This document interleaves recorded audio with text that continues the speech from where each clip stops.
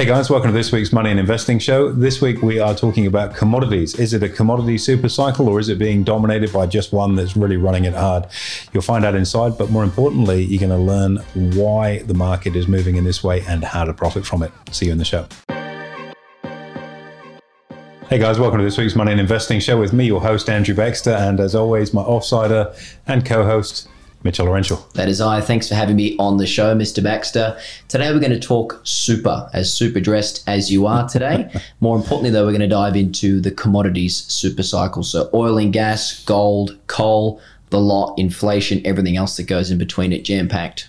Big topic, and certainly very topical. If we look back to last year, for example, I think it's the first time for a long time that commodities have actually outperformed equity markets when you look at overall returns. So definitely topical, and it's not just last year. We're obviously looking forward to see what's driving these markets and what we can expect from them over the coming weeks and months. Totally, which is ultimately what we're here to do, is to get your view on that, as we know. But if we just take a step back for the minute and just take a look at some of the performances we've seen from our commodities, lithium, for example, up over 170% year over year.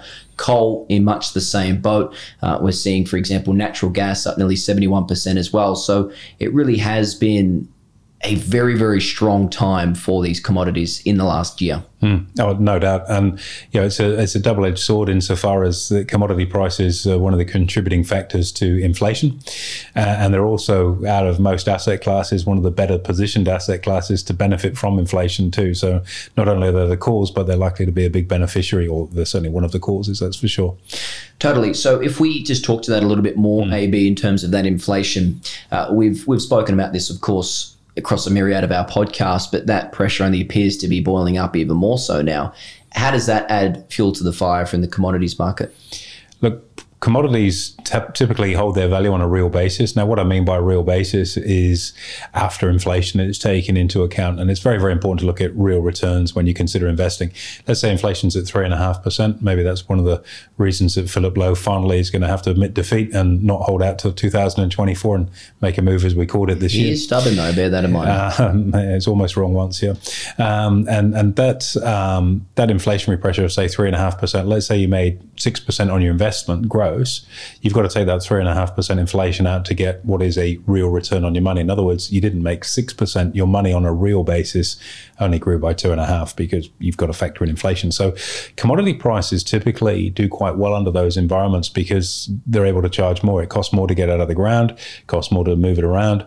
And as such, that increase in price can be passed on very easily because, if you need oil, you need oil. You can't go, it's 10 cents more expensive than I want to pay. You got to use it. So they typically fare quite well, particularly compared to other financial instruments, and particularly, some stocks are quite susceptible to inflationary pressures and can be eroded quite quickly in terms of their business model and so on, their margins. So commodities can be an interesting place to play. Certainly traded plenty of commodities in my time in the futures market, but there's a real structural argument, I think, for having some of this tucked away in your portfolio, and we'll talk perhaps some of the best vehicles to get that as we go on through. Got you. And just drawing upon that as well, obviously inflation being point number one there. What about as we transition to use the word greenification? And I think we spoke about this for our listeners' benefit, podcast number 40, 2021, from my memory, October 4th, that episode was released. Good memory. James Harwood, our friend, portfolio manager responsible in the order of $9 billion, is a massive advocate for this. How can you add to that? Yeah, good old Shoes. If you haven't checked out that broadcast, have a listen to what Shoes and I've got to say on that, Shoes being James Harwood. Very interesting on that ESG perspective, that's for sure. And greenification, if we use that term, actually I quite like that term, it sort of sums it up nicely. There's a lag factor. Yes, we want to be a greener planet, and that's actually resulted in colossal demand for commodities like lithium, cobalt, aluminium, amongst others. Some of the rare earths as well thrown in there, as we strive to become more effective at producing electronic vehicles or more environmentally sound types of energy. So there's been a huge demand for those commodities, which has gone a long way toward pushing those prices up. I also think, when you're looking at greenification, what it also has done is really sort of cast shade, rightly so perhaps, on some of the fossil fuel industries. If you think, 6 to 12 months ago, if you talked about anything that had coal involvement with it, nobody really wanted to know. It was a very much an unloved asset class, yet we've seen the price perform very, very well, because whilst the long-term goal may be greenification, the short-term fix, unfortunately, is continuing to use fossil fuel to generate our electricity, to manufacture our aluminium or refine some of our commodities. We talked, I think, a number of podcasts ago about the process of creating lithium and how environmentally unfriendly that is. So, there's been a huge demand for coal, and there will continue to be that. We're also seeing, coal prices move higher on demand for steel production and things like that as China continues to try and prop up its economy. So, the big issue, I think, in the fossil fuel space, more specifically, has probably been, perhaps, and I think there are really three factors there: a drop in investment in there, creating a constraint on supply down the line. And I guess we'll talk to that in a few moments' time. But greenification is a huge one that's been driving those underlying commodity prices along, that's for sure, and in new areas like lithium and so on, as I say, rather than your traditional price rises that you see in inflation times in gold. Gold really hasn't performed, and we'll explain why in a minute.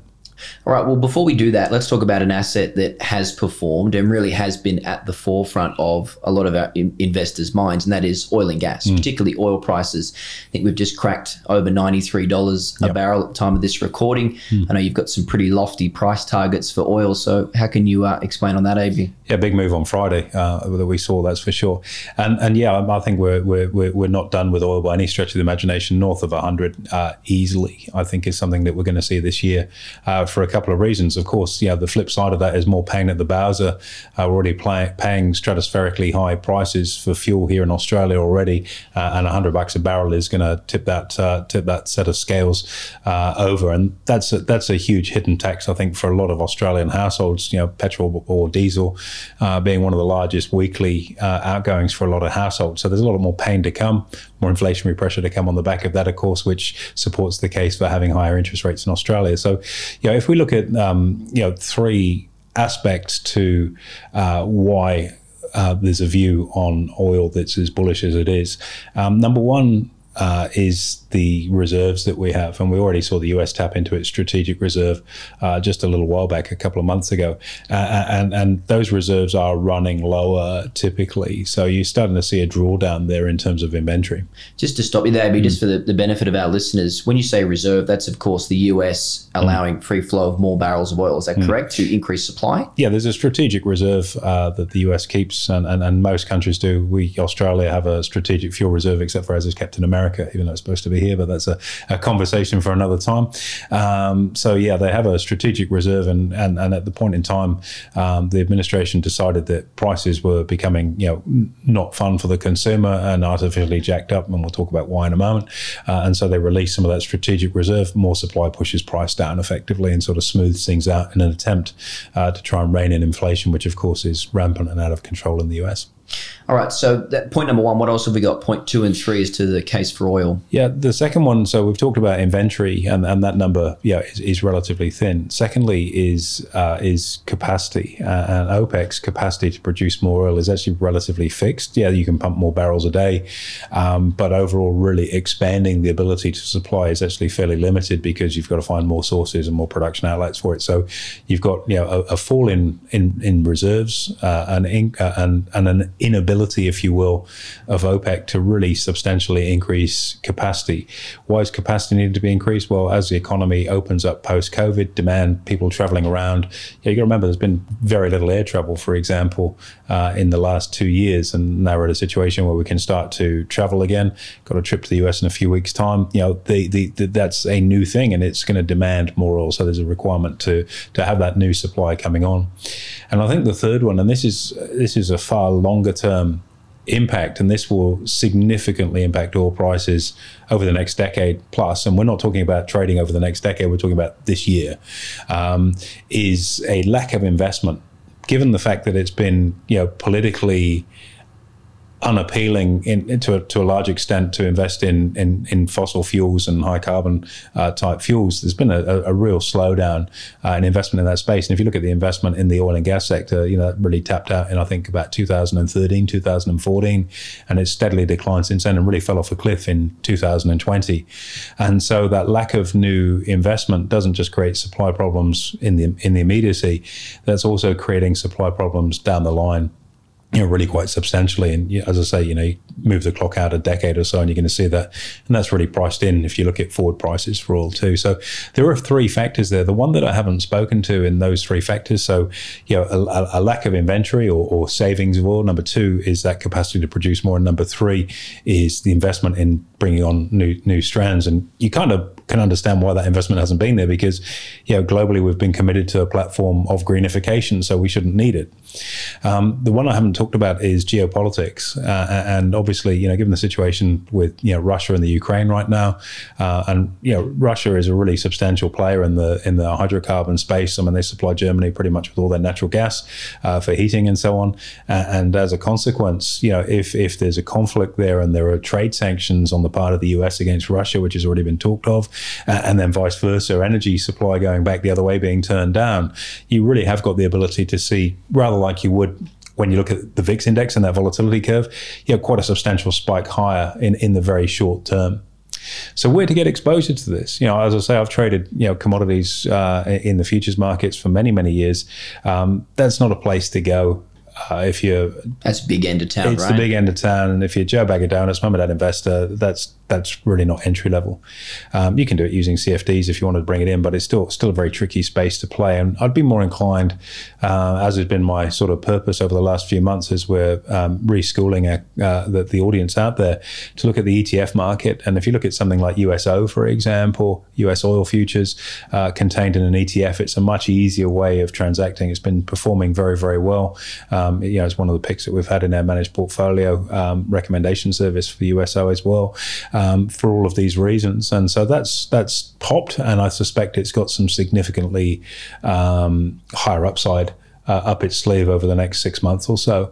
You can trade options around that. You do cover calls over that to generate income from it. There's a myriad of different things that you can do, but I guess picking that underlying asset, the right kind of underlying asset that is not too volatile to trade, but is going to give you that ability to trade this view is pretty important. XLE, another example there, broad market exposure to the energy, XLE. Absolutely. And again, you've got the ability there being perhaps a little bit more diversified away from just oil. This one, I think, is an oil play. I really do see that over the next little while. And, I guess it comes back to, okay, we're in times of inflation, so why aren't we talking about gold? And, we've mooted this a few times now where, the case for gold as an inflation hedge this time round really hasn't kind of stuck. It's had a little bit of movement recently, but nothing that you would expect in this high inflation environment. And I believe that part and parcel of that is, if you're buying gold, it's a non-yielding asset for a start, and you're long US dollars, so you're getting no yield and you're holding what effectively should be a depreciating currency given the amount of dollars that have been printed. And so that, and also competition, I think, from crypto as a genuine non-correlated, non-fiat type exposure to hedge yourself from inflation, which is a first. We haven't been through a cycle where we've had crypto doing that. Crypto is technically a commodity, right? There's only a finite amount. Absolutely, yep. And so there's another way of that's certainly got some volatility associated with it, and it's not everyone's cup of tea. Where I think oil versus gold, and why I'm more bullish on oil than I am gold, is just simply momentum. And I think one of the things that we've spoken about previously is this year is going to be a different type of year for trading, and if stuff's got momentum, it's likely to continue to have momentum. And oil very much has that jump start versus gold, and people typically are trying to feel for those opportunities in the market that already got some inertia and they can kind of hitch the trailer to and ride along with. So hence, oil over gold as an inflation play this year is very much how I see it. Commodity super cycle. There's a lot in that. AB oil being the star of the show here. Any other final words before we cap off today? Look, it's a dry subject, and there's a lot of sort of macroeconomics, I suppose, in there in terms of how all of that comes together. The reality is that investing is not easy, but it's not as hard as people might think either. And what we've talked about is a very logical long-term and short-term case for why the oil represents a good investment opportunity at these kind of price levels.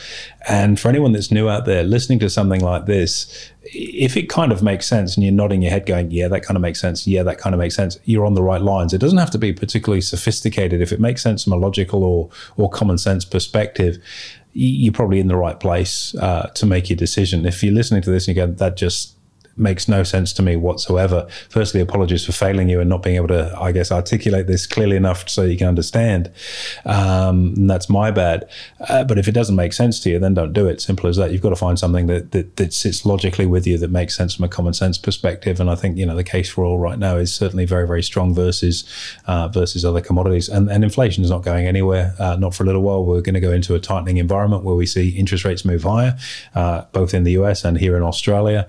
And again, normally under those circumstances, think where the action's been in markets over the last couple of years. The tech sector, in an inflationary environment, the tech sector is probably one of the worst places to be given the impact of inflation on company earnings in the future. So, you've got yourself a little bit more of a defensive position, I think, for a portfolio. And if you're in self-managed super and you've got the ability to listen to this and go, okay, that's probably not a bad idea to hedge out some of my risk, go buy an ETF, nice and easy, one click, and you're effectively giving yourself the ability to hedge out some of that inflation pressure. Nice one, AB. Sage advice as always. Thanks very much for your advice today. Absolute pleasure. Anytime, Mitch. There you have it, guys. Make sure you give us a review and a rating, and we'll look forward to hosting you next week.